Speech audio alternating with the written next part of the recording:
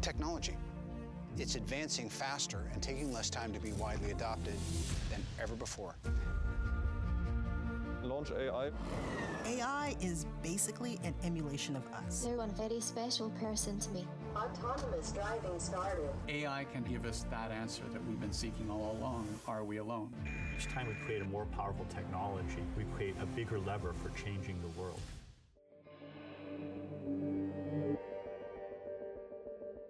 Welcome to the Shoreline Maritime Risk Podcast. In each episode, we'll look at real-time case studies, current events, and speak to the experts dealing with critical risks at sea.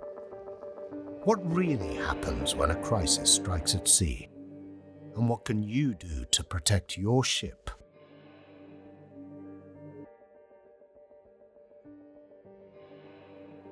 The volume of data available in the world is growing exponentially. According to recent predictions by International Data Corporation, the amount of data created worldwide in 2025 will be 10 times what it was in 2017. Increased digitalisation of the shipping industry is an inevitability, and the consumption of data analytics to gain deeper maritime domain awareness is on the increase. Indeed, Shoreline are a consumer of data analytics, derived from AIS positional data, and work with leading data analytics firm Windward to establish accurate reporting on Shoreline's insured fleet for every entry, exit, and duration of stay within the United States exclusive economic zone. Windward's artificial intelligence-driven platform processes millions of data points to establish accurate vessel tracking in predefined areas or polygons. Shoreline have used data analytics to re-engineer their internal administrative processes to create significant efficiencies for the business and their client base. In this podcast, I talk to Ron Crean at Windward about digitalisation and the shipping industry, and whether COVID-19 has accelerated our adoption of all things digital. Good morning, ladies and gentlemen. My name is Nick Maddalena, and I'd like to welcome you to the next in the series of Shoreline's Maritime Risk podcasts. This one is entitled Data Analytics and the Shipping Industry.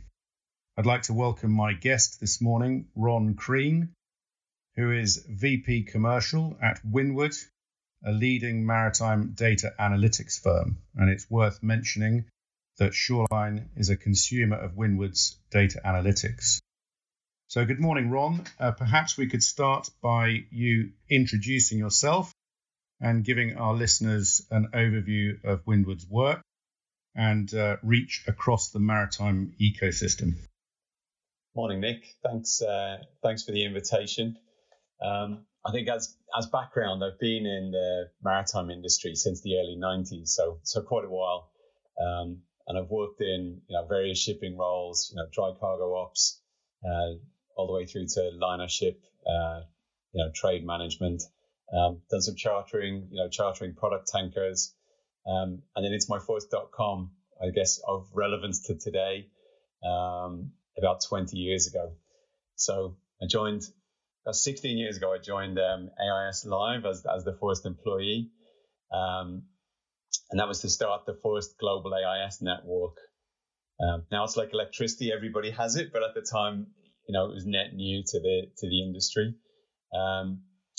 And then that was sold to IHS, so I spent a few more years with them, building up their global trade business, and then worked in strategy, M&A, growth, and then a couple of years at ABP in the UK as group head of marketing for their 21 ports. And then mid last year, I joined Windward. I'd known them for quite a few years, before then. So I'd watched what they'd done with interest. And I always saw them as at the cutting edge really of what was happening in shipping. And particularly around, the emerging data science around behavior, which I didn't realize was a thing until a couple of years ago, but now very much is. So I've always had a passion for technology, So it's great to get the opportunity to discuss it with you. That's great. It's interesting that you point out that the AIS network has been around for the last 16 years, whereas behavior is a relatively new thing. I guess it would be great if you could give an overview of your view of the difference between digitization versus digitalization when we think about digital transformation. I realize there's lots of digitals in that, but it would be good to hear your definition and differences. Yeah, sure. So I guess when I think about digitization, I see it really as an electronic version of a paper process. And across our industry in particular, I think paper is still king. And I think that really needs to change to cope with the scale of the industry. I mean, just as an example, one large container ship these days, 22,000 TEU vessel potentially has $2 billion of cargo on board. And I think it's fair to say that the processes around the industry are really not geared for that sort of single point of failure or risk. And I think that there's going to have to be an acceleration of innovation around those higher value problems to solve. So I think the key difference is that digitalization, in my opinion, is really focused on the so what. It's more about outcomes and decision support. I think what we really need is a complete rethink of a problem, and then coming up with a completely new way of delivering a solution. I think the key with digitalization is that it puts you in a net new place. It's not speeding up an old process. It isn't faster paper. It's a net new thing. And when it's really good, I think it's based on lots of different data sources, in particular around geospatial intelligence, in order to build a better picture, build better context faster. So geospatial intelligence, how does that contribute to domain awareness, the maritime domain, and what is it? Well, essentially, I think if you just take a step back, over the last few years, I think the amount of data that has any sort of time or space attribute to it. So basically something that has the location, latitude, longitude, for example, and then a time attribute. So when did whatever it is that we're interested in occur? So that you've got some sort of history aspect to it. Is it live or is it historical? So that you can start to build trends out of different data sets. And out of those different data sets, what I've seen over the last 20 years of looking at this stuff is it used to be okay to just build layers, and you could build amazing insight by building up layers of linked data sets. And so sometimes data sets that don't even appear linked, which actually become, very connected, where you suddenly start to realize, correlation between data sets that previously you may not have looked at.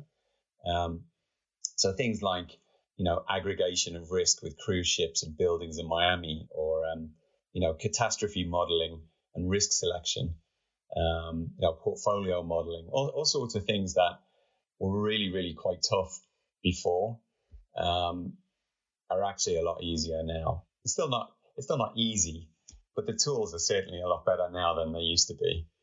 And that we're now really looking at things like propensity to risk in future, so really starting to model based on the behavior of the ship, in this case ship,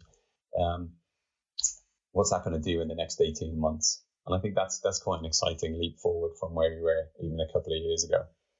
So of the layers that you've mentioned, obviously the first layer that you mentioned was AIS, and building up a picture of the track of the vessel over time. Another layer could be weather. What other layers would typically be incorporated in creating this rich picture of the maritime domain? There's so many. At the moment we test on things like radio signals from space, which I think is again, another new leap, which is something that we're looking at. So it's basically trying to augment what's already there. So AIS on its own is very useful as an input. It's very noisy data, so it means you have to have lots of redundancy. You've got to buy the same thing over and over again in order to build in some resilience and redundancy. You've got to be able to add to that with other corresponding sources of insight. So radio is one. You mentioned weather. So there's also, it depends on the problem you're trying to solve, I guess, is the essence of it. But things like wave heights, wind direction, depths from charts. There's a very large range of additional things that we think about. But one of the things that I think is particularly interesting is the new data set that you get from the source itself. So rather than just relying on, say weather or anything else, the net new data set is actually the behavior of the ship and the pattern that it creates over time. And then being able to build pattern analysis with other vessels in other regions that are displaying a similar, mode of operating. I think that for me, has been pretty fascinating. The idea that you can actually create a totally different layer of insight based on something that I thought I knew really well on its own. So just the AIS on its own, I thought was, when I originally did it, I thought it was almost magical. Each time you switched on a new station and you suddenly got insight into an area and you could see everything that was going on in Singapore. And then fast forward a few years now being able to build those extra layers of, even when something goes dark, let's say, or goes, we describe it as sort of dark activity. I guess it's unknown activity. What's it really doing? What's it potentially doing?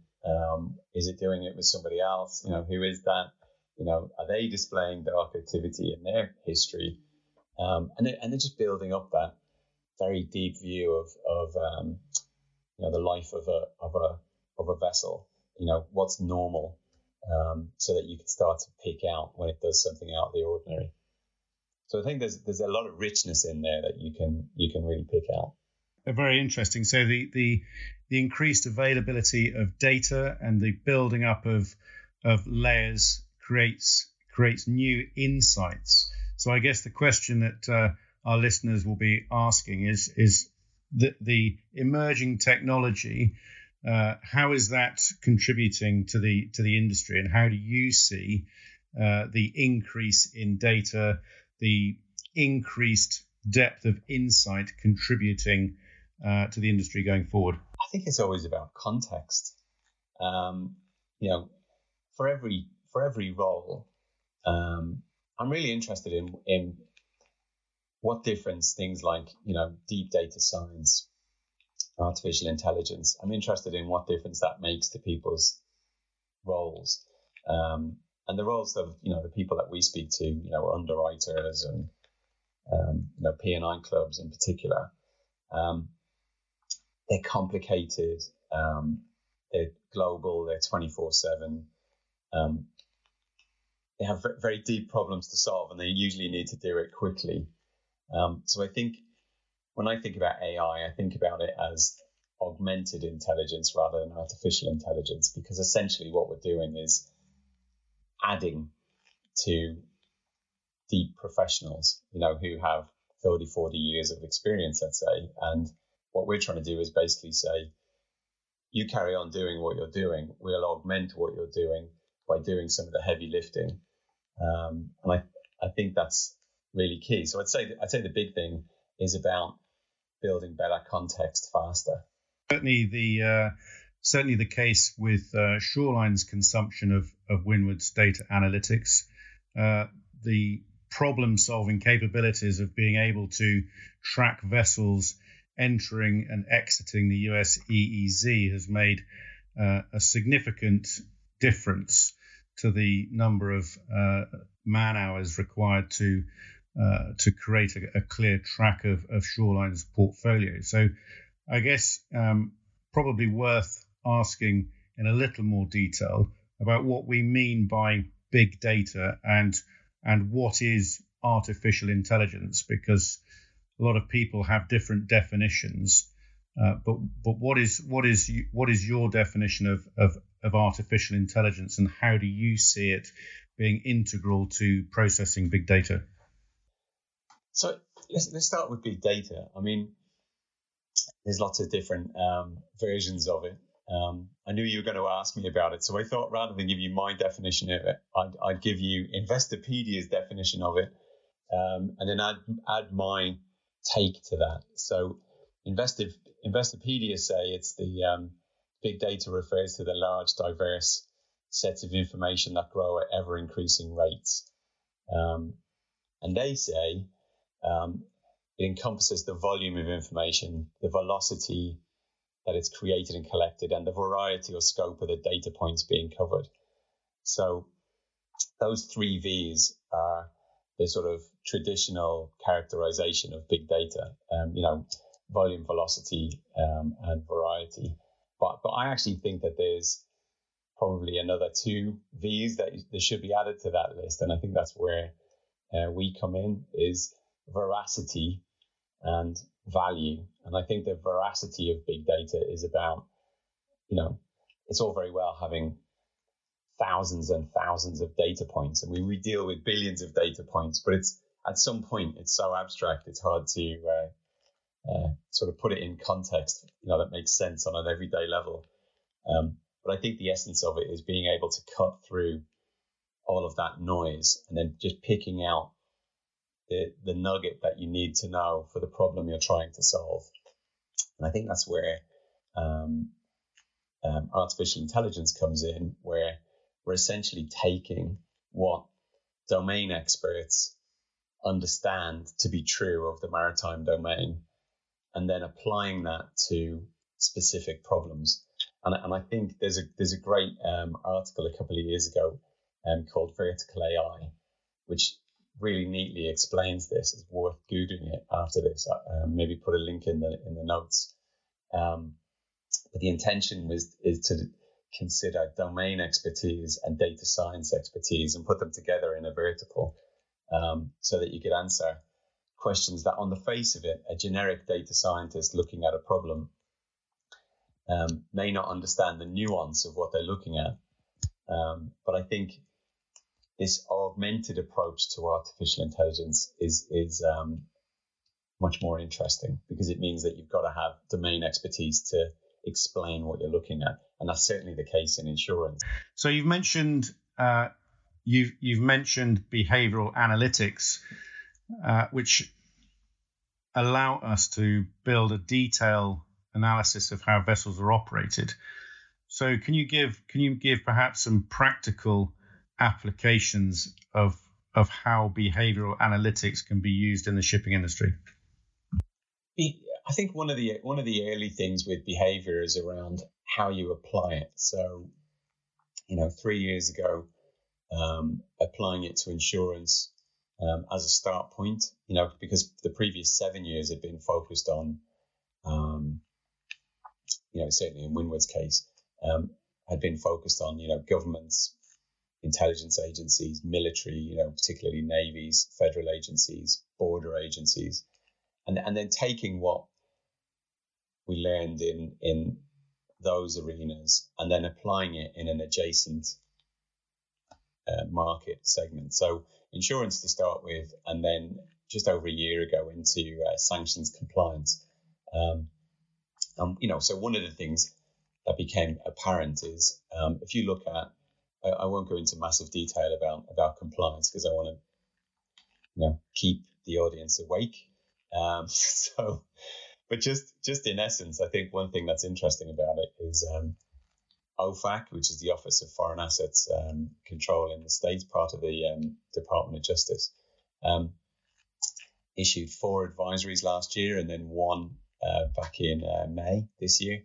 And what they were asking for was really difficult and increasingly difficult over the 5 advisories. And I think 2 out of the 7 things they asked for were really straightforward stuff. Is it on a list? Yes or no? Did it change flag? Yes or no? Did it go to a port? Yes or no? And all of that stuff is great. It's really pretty easy stuff. Anybody can do that as long as you can operate a database. It's pretty straightforward. But where it becomes much more difficult is for those kind of messy, opaque grey areas, where it's asking about something that isn't obvious, dark activity. Well, how do you know it's dark activity? Because it's not something that you can just look on the screen and say, that looks like dark activity. It can only be known based on its behavior over time. And how can you track behavior over time on 97,000 ships every day? Because it's by its nature, it's opaque. And also the people who are doing it want it to be opaque. And they're really good at it. And every year they get better. So they have patterns of behavior, and we have to learn those patterns and teach the models to look out for those patterns over time. So I think behavior, that's a great example of where behavioral analytics is applied to a brand new problem to solve, because nobody in the industry is really geared up to do that.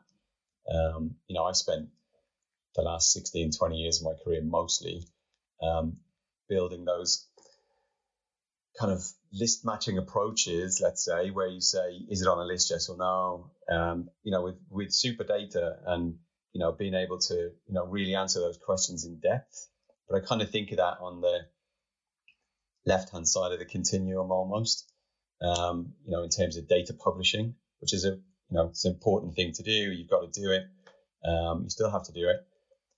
But then there's some heavy lifting to do in the middle. And I guess what I'm interested in with this in terms of behavioral analytics is, how do you get the machine to do the heavy lifting so that essentially by the time it gets to you, the decision maker, whether you're an underwriter or somebody else, that essentially all you've got to do is look at, go, no go decisions. And it's much more about outcomes and decision support rather than inputs, more data. Because I think the last thing people need is more data. What they need is more insight, and even sometimes beyond insight into decision support, which is much more messy and opaque, but it's harder to get to. It's taken us 10 years to get to the point where you can do reliable decision support at scale. So I think there's more to come, but I think behavior is a fascinating area, particularly for maritime, because of the scale of it. I completely agree.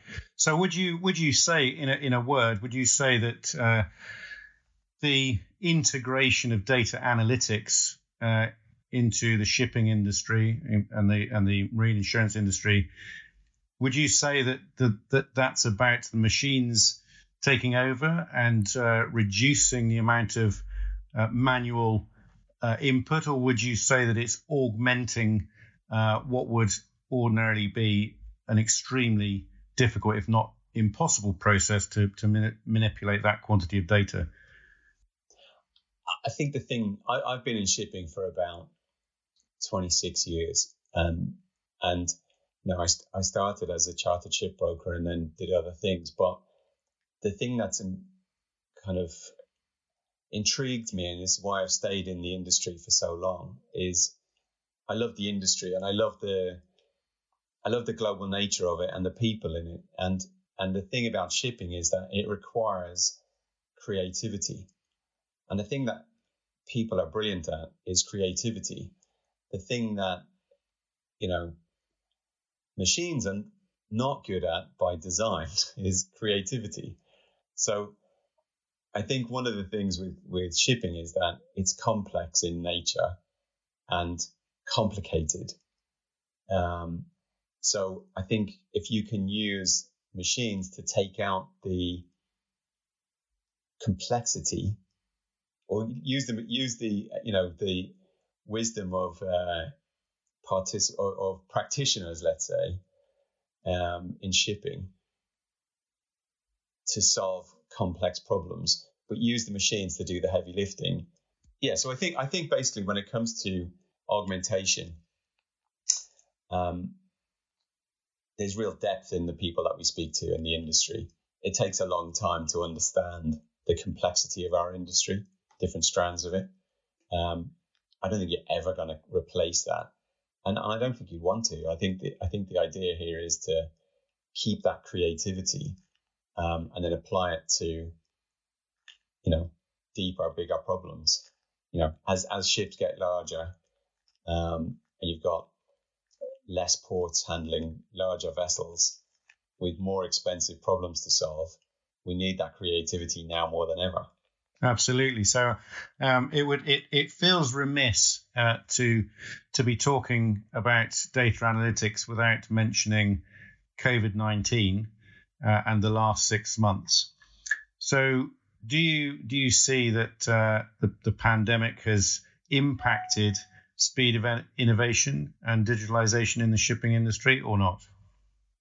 Yeah, very much so. I think it's been an interesting few months for a number of reasons, but I read somewhere the other day that it had basically collapsed 20 years of innovation into 6 months, because it's an existential crisis. So I think, it's forced people to make decisions that they otherwise may have put off because they may have thought, things were nice to have. But I think, what's been interesting to us is, dealing across banks and energy and insurance, ship owners, law firms globally, and seeing remote execution happening, because they have to, right? So if you've got 300 ships at sea and you're trying to manage them, you don't have a choice. So just because you've been told you've got to operate from home, our customers have had to figure out how to do that, just make it happen. And then from our point of view, supporting those people wherever they are, it just means that we all know what each other's kitchen looks like now, because it's become much more survival mode for a lot of customers. So I think what's been amazing to me is business continuity. It's clear that the ones that are most resilient during these last 6 months will probably be the ones who survive in the next 6 months, 2 years. I think it's thrown up some opportunities as well, which I've seen directly about, things like talent expansion, being able to hire people where they may not be within 10 miles of London, for example, or New York. But you can just find the best people wherever they are, rather than, necessarily in that old paradigm of, are they near one of the major conurbations for shipping, like Stamford in Connecticut or London or Singapore or whatever, or Bermuda. So I think the last 6 months has really shown what rapid innovation under pressure looks like, because we had to, everybody had to, and it's still not done, right? So it's still an emerging situation. But I think what's encouraging to me is that everybody we speak to is still on the end of the line. We're still doing things like this. We did a webinar series that started early this morning, and 1,000 people registered for it. So I'm encouraged by the fact that even during these kind of times, the world still turns, especially ours, in insurance and in technology. That's been fascinating. The takeaways that I'm hearing are that big data is getting bigger. There is an ability to process it.